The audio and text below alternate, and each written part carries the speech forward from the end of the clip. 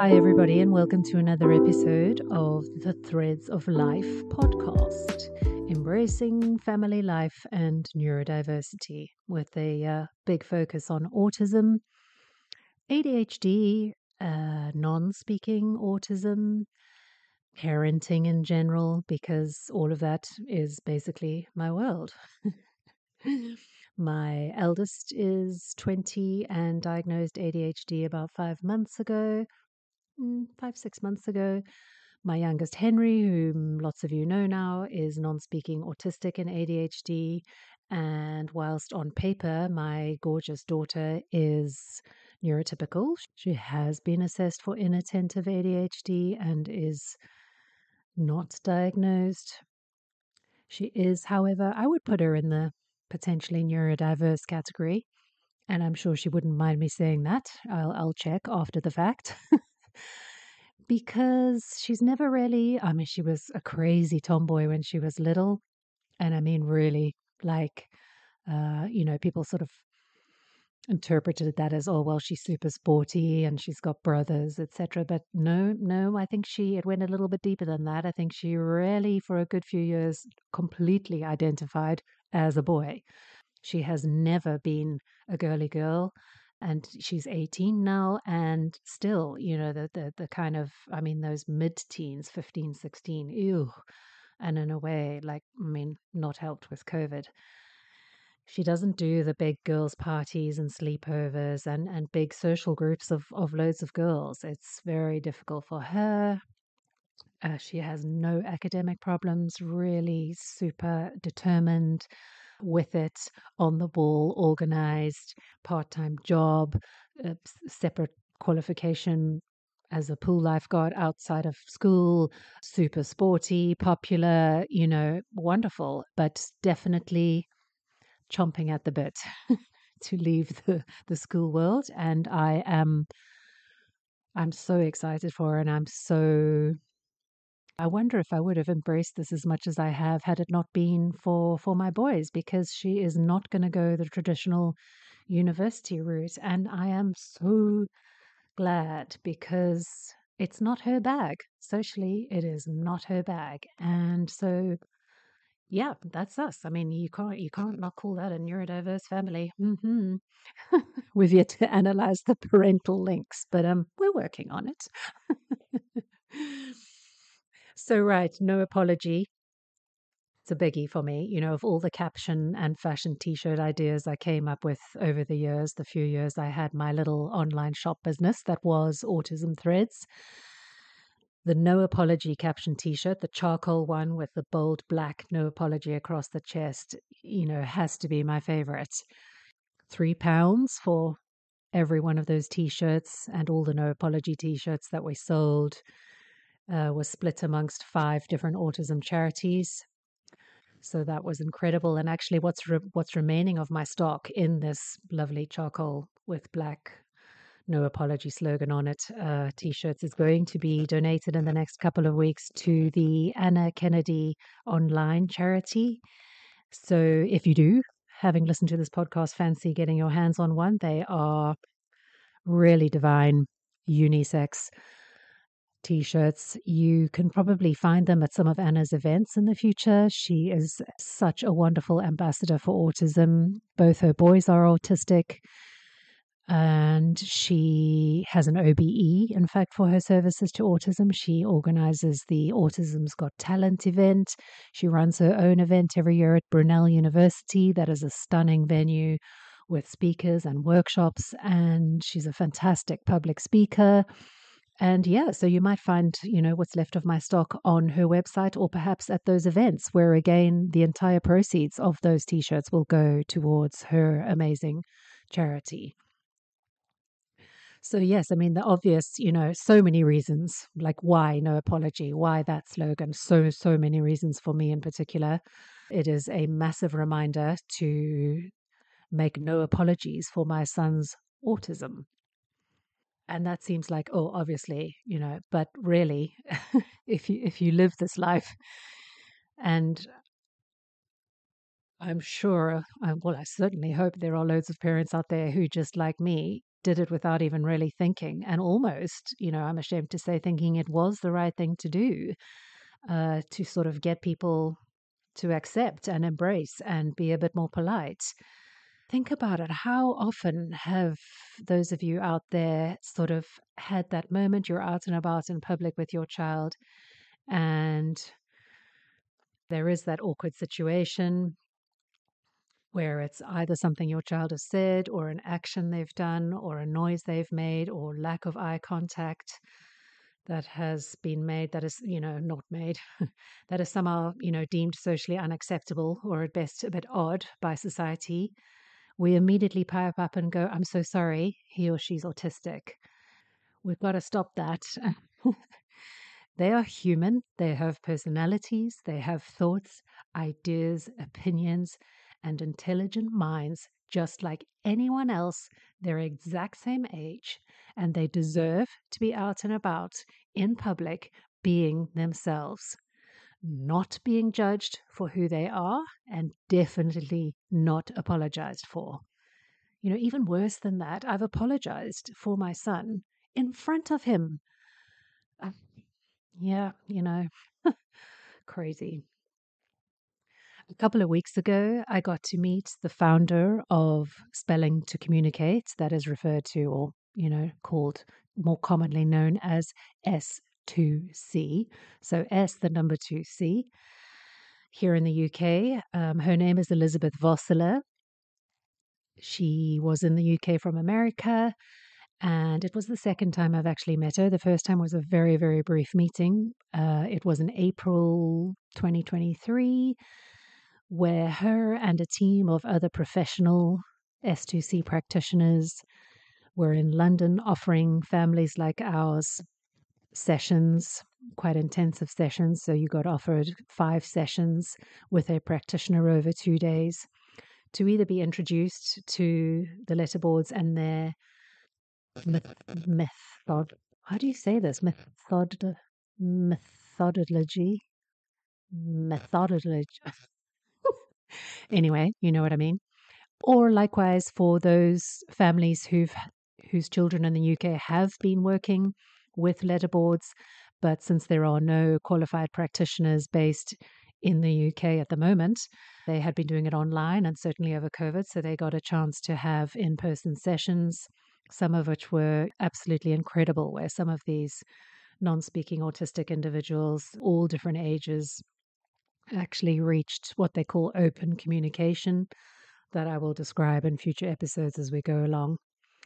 And yeah, that was just a very fleeting moment, chance moment to meet her. And this second time here in the UK a couple of weeks ago was about me being invited as a PIT, I am called, which is a practitioner in training, to observe and learn over 2 days. That was just, oh my gosh, I learned so much. And it's quite surreal to sort of be in a situation where you are watching and learning from someone who you are totally in awe of. And not only that, I was lucky enough, in the odd lunch break to get to actually sit with and chat to Elizabeth Vossler. Just so unbelievable. She's this dinky little woman, although lots of people are dinky to me. I'm pretty tall. Small but mighty. She has the most hilarious sense of humor. She's an absolute joy to be around. She's so warm. She's so natural. She's so honest. She's so humble, considering the thousands of lives of non speakers and their families that she has completely transformed. So it was just such an honor being near her, in her presence, basically. And the point of this and how it relates to no apology is that she has seen my t-shirt and knows of it, and I actually gifted her one. I'll be so over the moon if she wears it. Was something she just instantly resonated with, and she uses a lot of analogies in her teaching and her explanations to parents, and I've realized how powerful those analogies are, because to help someone who absolutely does not understand it or know it or live it, like the world of a non speaker, if you use an analogy, it really kind of puts that person right into the shoes of, and completely helps them just get it. So her response to no apology was, it was just so great. She was like, okay, this is going to be the worst impression of an American accent, but she was like, I know, right? It's like you, Trish, introducing yourself to someone or meeting them for the first time and immediately apologizing for being South African. And like, I was like, oh my gosh, yeah, right. I mean, now you guys get it, don't you? And that's the other huge part about no apology. It's no apology for all of us. It's about you yourself. Do not apologize for who you are. Yeah, just so yes, I mean, maybe I need to kind of think about those analogies a bit more, because it really helps things to sink in. If you are the parent of a child who is autistic, that autism is part of who they are. It is part of their very makeup and how their brains work. And please know that just because their bodies don't do what they always want them to, or their eyes can't meet yours to say a very abstract word like hello, or their sensory systems get so disconnected or flooded and overwhelmed sometimes, does not mean that they are not fully competent. Treat them age appropriately and with the same respect you would anyone else. It's a bit like, oh, yeah, I've just thought of an analogy. It's a bit like presuming someone in a wheelchair is also mentally disabled or slow. And I mean, think about it, how often you've seen someone in a wheelchair, because now, of course, you've got the immediate visual, unlike people who are autistic. And think about how your little kind of subconscious back there probably does kind of go down that road, doesn't it? And I've heard people in wheelchairs say this as well, that they get treated as though they're kind of slow or delayed or whatever. And I mean, you don't know why they're in the wheelchair. They might have just had knee surgery. They might have a back problem. Or equally, they might be permanently in that wheelchair. But does it mean that they have a mental disability as well? Absolutely not. How would you know unless they can tell you? Right. Wow. First analogy for Trish. I want to kind of deviate a little bit here now as well. And just the hope, obviously, with this podcast is that it generates interest, and that people listening to it who don't even live this world want to find out more about it. And in particular for me, obviously, about that world of non-speaking autistic people. And obviously there's loads of books, but I mean, there's loads of books I still need to read, and actually some that gosh, I don't even think I want to go there. I mean, I eat, sleep and breathe it all day long anyway. And equally, I cannot I cannot imagine someone who is listening to this as a parent of maybe neurodiverse children, or as just simply a friend of mine who's supporting me and likes hearing my voice, and obviously does have an interest and wants to know more. But I mean, taking the step of actually going out there and buying a book, particularly on non-speaking autism, is I'd be surprised, really. So I want to maybe draw your attention to a film, and it's called The Reason I Jump. That is indeed probably the most famous book in terms of non-speaking autism out there. And I didn't watch it for such a long time because I thought, oh, this is just going to be the book. And I've read the book, and I know, I mean, I've read the book more than once. It takes less than a couple of hours to read. It was life-changing, just the most stunning window into the world of a non-speaking autistic person. This boy, I don't know how to pronounce his name properly, Naoki Higashida or Shadi, wrote it when he was 13. But actually, the film, oh my gosh, I mean, it costs £1.99 to rent on YouTube. You can watch it on your phone. I think it's also available on Apple TV. It was made in the UK. It is just such a visually stunning story. And yes, I get the title because it's kind of narrated as though it's in the voice of this boy who wrote the book. So quoting passages from his book, but the visual context added to it is just amazing. And it films a number of different families all over the world of non speaking individuals. And oh my gosh, it's just wonderful. And even more incredibly, Elizabeth Vossler, who I keep harping on about, is in this film. So you will see her working on the letterboards with one of the non speaking adults. And there is also a boy who is now a young man called Joss, who goes to the same school that my son Henry does, or went to. He's now left. Obviously, he's an adult. That school is called Bradstow. It is based in Broadstairs in Kent. It is a residential and part residential and day facility, very specialist autism facility. My son is a part residential student there, so he comes home every other weekend or every weekend if we need it to be that way, and all of his school holidays. And it was just, yeah, it was just incredible to see. So I, as a practitioner, when, not if, when I qualify and gain a heap more experience, I hope to become what they call a CRP, which is a co-regulation partner. So that is someone who can build a relationship with and trust with and a bond with to work on letterboards with Joss, who I, once I have qualified, will be the kind of nearest practitioner to. I have met his family briefly, his parents, and yeah, again, just incredible. So back on track about that no apology, yes, and all of you out there, not apologizing for who you are. The wonderful thing about it is that it resonates with us all in different ways and for different things on different days. So our worlds as parents in particular are just so full of I should be doing this, I should be doing that for my children, etc. And that is exacerbated tenfold when you are parents to a child who is neurodiverse or special educational needs. And wake up and just think about it and just go, you know what? No apology today for shouting irrationally at my children. Yeah. None of us is perfect. This is a tough journey and a tough road, and it's never going to be perfect.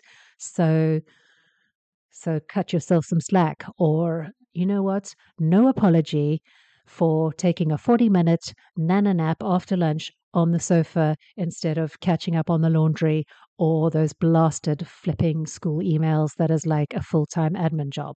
Or no apology for ducking out of drinks at the bar or a function or something where you've kind of, you just don't want to be there anymore and you want to go home. Just go. No apology.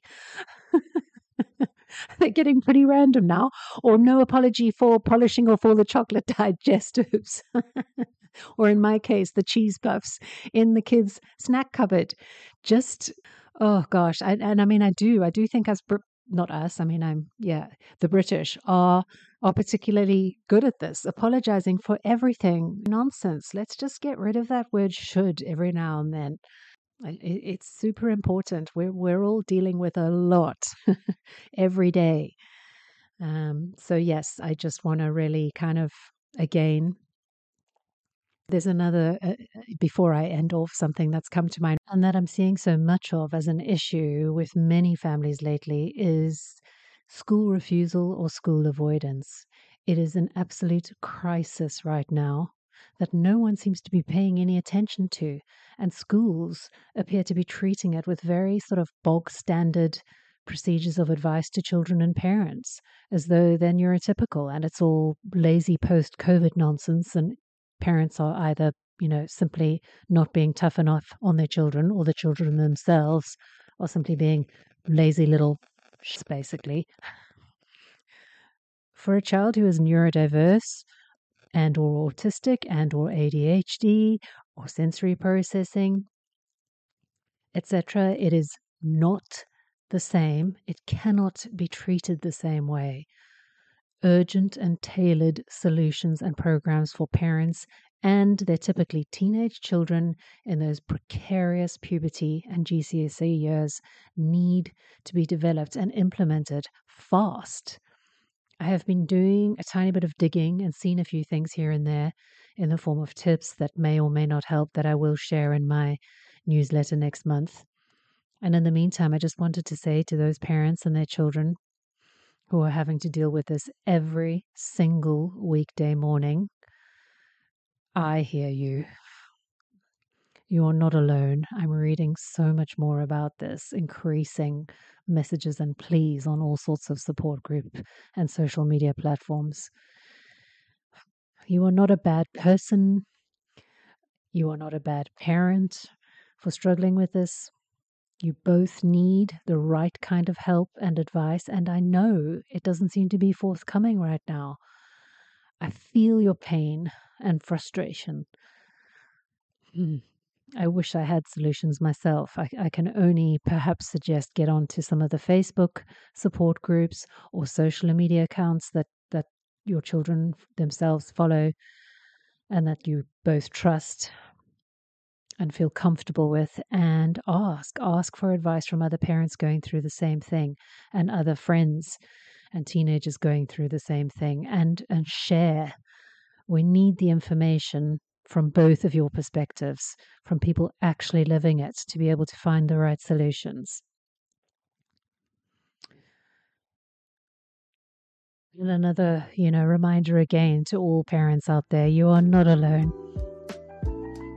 And your child is going to be okay.